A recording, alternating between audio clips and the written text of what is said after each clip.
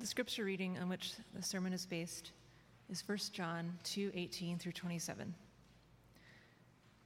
Children, it is the last hour, and as you have heard that Antichrist is coming, so now many Antichrists have come. Therefore we know that it is the last hour. They went out from us, but they were not of us. For if they had been of us, they would have continued with us. But they went out, that it might become plain that they all are not of us. But you have been anointed by the Holy One, and you all have knowledge. I write to you not because you do not know the truth, but because you know it, and because no lie is of the truth. Who is the liar but he who denies that Jesus is the Christ? This is the Antichrist, he who denies the Father and the Son. No one who denies the Son has the Father. Whoever confesses the Son has the Father also. Let what you heard from the beginning abide in you. If what you heard from the beginning abides in you, then you too will abide in the Son and in the Father. And this is the promise that he made to us, eternal life. I write these things to you about those who are trying to deceive you. But the anointing that you received from him abides in you, and you have no need that anyone should teach you. But as his anointing teaches you about everything and is true and is no lie, just as it has taught you, abide in him. This is the word of the Lord.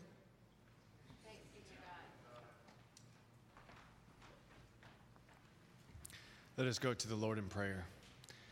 Dear Heavenly Father, we come before you. Please send your Holy Spirit so that we may benefit from your word. Please change our hearts, change our souls so that we may be more transformed into the image of Christ.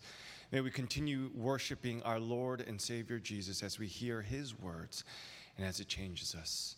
Father, we need you. Words from my mouth are meaningless unless it is empowered by the Spirit, and that is what we ask. We pray all these things in Jesus' name. Amen. The Antichrist. I love talking about the Antichrist, especially during the summer. And why? Why do I love talking about the Antichrist? Because it reminds me of my summer youth days. When I was in youth group and we would go on retreats or we would go in lock-ins and they would talk about the Antichrist. We would watch Kirk Cameron videos, Left Behind, and we would talk about how heroic we would be in the face of the Antichrist. Now, it was kind of a traumatic experience because even to this day, when I go somewhere and I'm the first one there and no one shows up for a couple of minutes, I think, has everyone been raptured? Have I been left behind? And it kind of comes in to me. Now, I know some people still hold this view. There's a lot of brothers and sisters that believe in this. But I want to just tweak this story of the Antichrist just a little bit. Because I think the narrative we tell ourselves today is a bit inaccurate. And why do I say that? Because when we talk about the Antichrist today, it's supposed to instill fear. It instills fear, and we say, I don't know what I'm going to do. I don't know what's going to happen. But yet when the author, John, always brings up the Antichrist, he always brings it up to comfort the people of God. And in that way, I think it's a little bit inappropriate the way we talk about the Antichrist because it doesn't bring comfort to us. And that was John's intention always, that when he brought up the Antichrist, that the people of God would come together and feel comforted that they are loved and that they are still the children of God. Now, mind you, John is the only one who uses this term, Antichrist. And every time he uses it, it comforts the people of God. And so what we're going to talk about today is the Antichrist. Who is the Antichrist, or who are the Antichrists? Then, of course, we have to talk about who the Christ is. And then thirdly, we will talk about the charisma. And I'll explain what that last word means, but it ties it all together and why talk of the Antichrist and the end times actually brings comfort to the people of God rather than fear and sensationalism. So first, let us look at verse 18. John begins, remember, calling them children. Remember the context of this whole letter. The people have experienced some kind of church split. The people have gone out from the community, and these people are hurting and ailing. And that's why John is calling them children. Come. And now at this point, he's going to begin to talk about the Antichrist. It's a weird thing, right? Imagine a church split. Imagine you're going through some counseling, and the first thing that the person brings up is the Antichrist. That'd be weird in our context, but maybe it's because we have lost the true meaning of what the Antichrist does and who the Antichrist is. John says, children, it is the last hour. And what does the last hour mean? It means that the end times are already here. The Antichrist does not bring the end time, does not bring the final end times. It is Jesus Christ himself who ushers in the end times. And when did the end times begin? When Jesus died, when he resurrected, and when he ascended into heaven. According to Scripture, the end times is from that point, Jesus' ascension, until Jesus comes back. That period is the end time. That period is the last hour.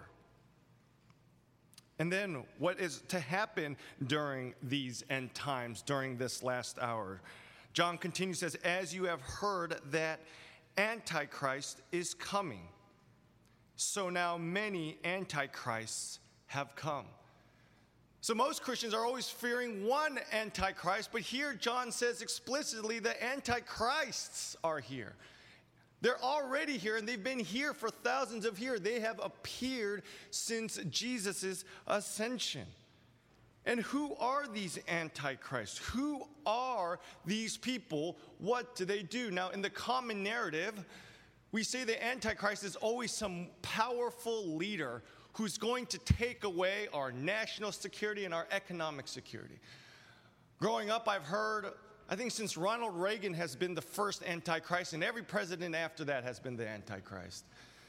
And for some California flavor, Arnold Schwarzenegger was our Antichrist. He played Terminator 2, then became governor. The signs are clear. But we're always fascinated of seeing the future Antichrist. But John says explicitly the Antichrists are already here. And what is their main purpose? Their main purpose is to teach the people of God that Jesus is not the Christ. Verse 22, who is the liar but he who denies that Jesus is the Christ? This is the Antichrist. He who denies the Father and the Son. You see, the whole point or the whole mission of the Antichrist is to show other Christians that Jesus is not actually who he says he is. That is the whole goal. But somehow we have made the Antichrist's goal primarily to take away our national security and our economic security, and now that's when we become afraid. But yet when I explain, no, the Antichrist is just telling others that Jesus is not the Christ, people are like, oh, that's not that bad. But is it? I would say that this picture of the Antichrist is far more dangerous than the Antichrist we have painted today. So what if they take away our national security? So what if they take away our economic security? The Antichrist will gladly give you all of that as long as you say that Jesus is not the Christ. Listen to this quote that my professor wrote. He says, what would things look like if Satan really took control of a city? Over half a century ago, Presbyterian minister Donald Gray Barnhouse offered his own scenario in his weekly sermon that was also broadcast nationwide on CBS radio. Barnhouse speculated that if Satan took over Philadelphia, all the bars would be closed, pornography banished, and pristine streets would be filled with tidy pedestrians who smiled at each other. There would be no swearing. The children would say, "Yes, sir," and "No, ma'am," and the churches would be full every Sunday where Christ is not preached. That is the goal of the Antichrist. To make sure that people no longer believe that Jesus is who he says he is. And the Antichrist will gladly give you money and give you security as long as you exchange it for your eternal security. But here John talks about the Antichrist to remind the people that the Antichrist have failed. That the people of God still have Jesus as their Christ. That Jesus is still theirs. And what does that mean? What does it mean when they profess that Jesus is the Christ? And the first thing that John says, that you believe that Jesus is the Son. Yes, it is true. We are all sons and daughters of God, but Jesus is the Son. Meaning what? Meaning that he is the only begotten Son. Begotten from all eternity, not created or made, but part of the Trinity. And he has come to us fully man, but at the same time has remained his full status as God. Jesus is fully God and fully man. And this is a great mystery that all generations have been dealing with. And in this community, the community that left this community that John is writing to, they believe that Jesus was not man. In 1 John chapter 4, verse 2, we'll read about it later. John says this, "By this you know the Spirit of God. Every spirit that confesses that Jesus Christ has come in the flesh is from God." Meaning that there was some segment that believed that Jesus was not who he said he was. That Jesus was only God. He wasn't fully man. And for them, because it was unbelievable that God would come down as a man. No way. Why would God do that? Because they believed that everything in the world was evil. The body is weak. The body has lusts and temptations of the world. Why would God submit himself to that? Yet we see in Scripture that this is clear as day. Jesus became one of us. Now, for us sitting here in the pews today, we don't struggle with that. What we struggle with is the other side of the equation now, where we don't believe that Jesus is fully God. Everyone says Jesus is man. Everyone will give us that. Of course Jesus existed. Jesus is purely man, but to say that he's God, that's stretching it a little bit, isn't it? But here we learn that when we believe that Jesus is the Christ, we believe that he is fully God and fully human, and that he has come from the Father. And why did he come from the Father as fully God and fully man? He came to save sinners. When we say that Jesus is the Christ, we are not only acknowledging that he is the Son of God, but that he is the Savior of sinners. So what we believe as the people of God is that we are sinners and that we are in desperate need of saving, that no one here, no one on this earth is perfect. That we all have our flaws, and if you just sit for a second and examine your lives, you would see that that's true. That we do not do the things that we want to do, but that the evil that lives inside of us often takes over. And that encountering holiness would make us realize that we are fools in need of a Savior. And Jesus came for that very purpose. And he was the only one who could save us from our sins. So Jesus came to be our Savior. What does it mean that Jesus is the Christ? We have gone over first that he is the Son, that he is the Savior. It also means that Jesus is Lord. that he is the only one to be worshiped, he is the only one to be praised, that there is none other like him, and that the only way to heaven, the only way that you will be saved is by believing in Jesus Christ, the person who is fully God and fully man, who came to save sinners. And John makes this very clear, that there is no other way to heaven except through Jesus Christ the Son. Verse 23, no one who denies the Son has the Father. Whoever confesses the Son has the Father also. Meaning that because Jesus is Lord, because he is Savior, because he is fully God and fully man, there is no other way to obtain salvation. In our modern world today, this is quite offensive. We are often labeled arrogant for believing that we have the truth and that we have the only way. And, you know, Christians don't help our cause because oftentimes we act in that way. But I just want all of us to sit and think about the implications of us saying that, yes, maybe there's another way. And I want to give you that premise just for a second. Let's just say there's another way.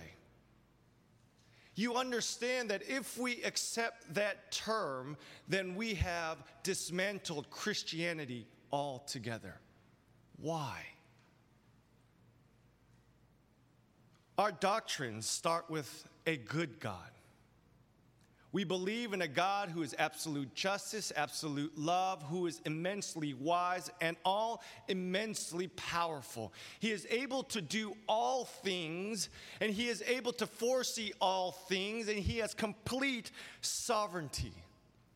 That is what we believe, and that is what it's taught in the Bible. And then the only way, according to Scripture, that people would be saved is that if he sent his only begotten Son to die, to suffer, so that we might be saved. If we say that there is another way, then God is not God. If there was another way to heaven, what was the point of sending Jesus? What was the point of him dying on the cross? If there was another way, why believe in Jesus at all? Why go through this whole scenario? Why allow your only begotten Son, whom you love, to get defiled and, to put it plainly, to be emasculated in front of the whole world, when there was always another way?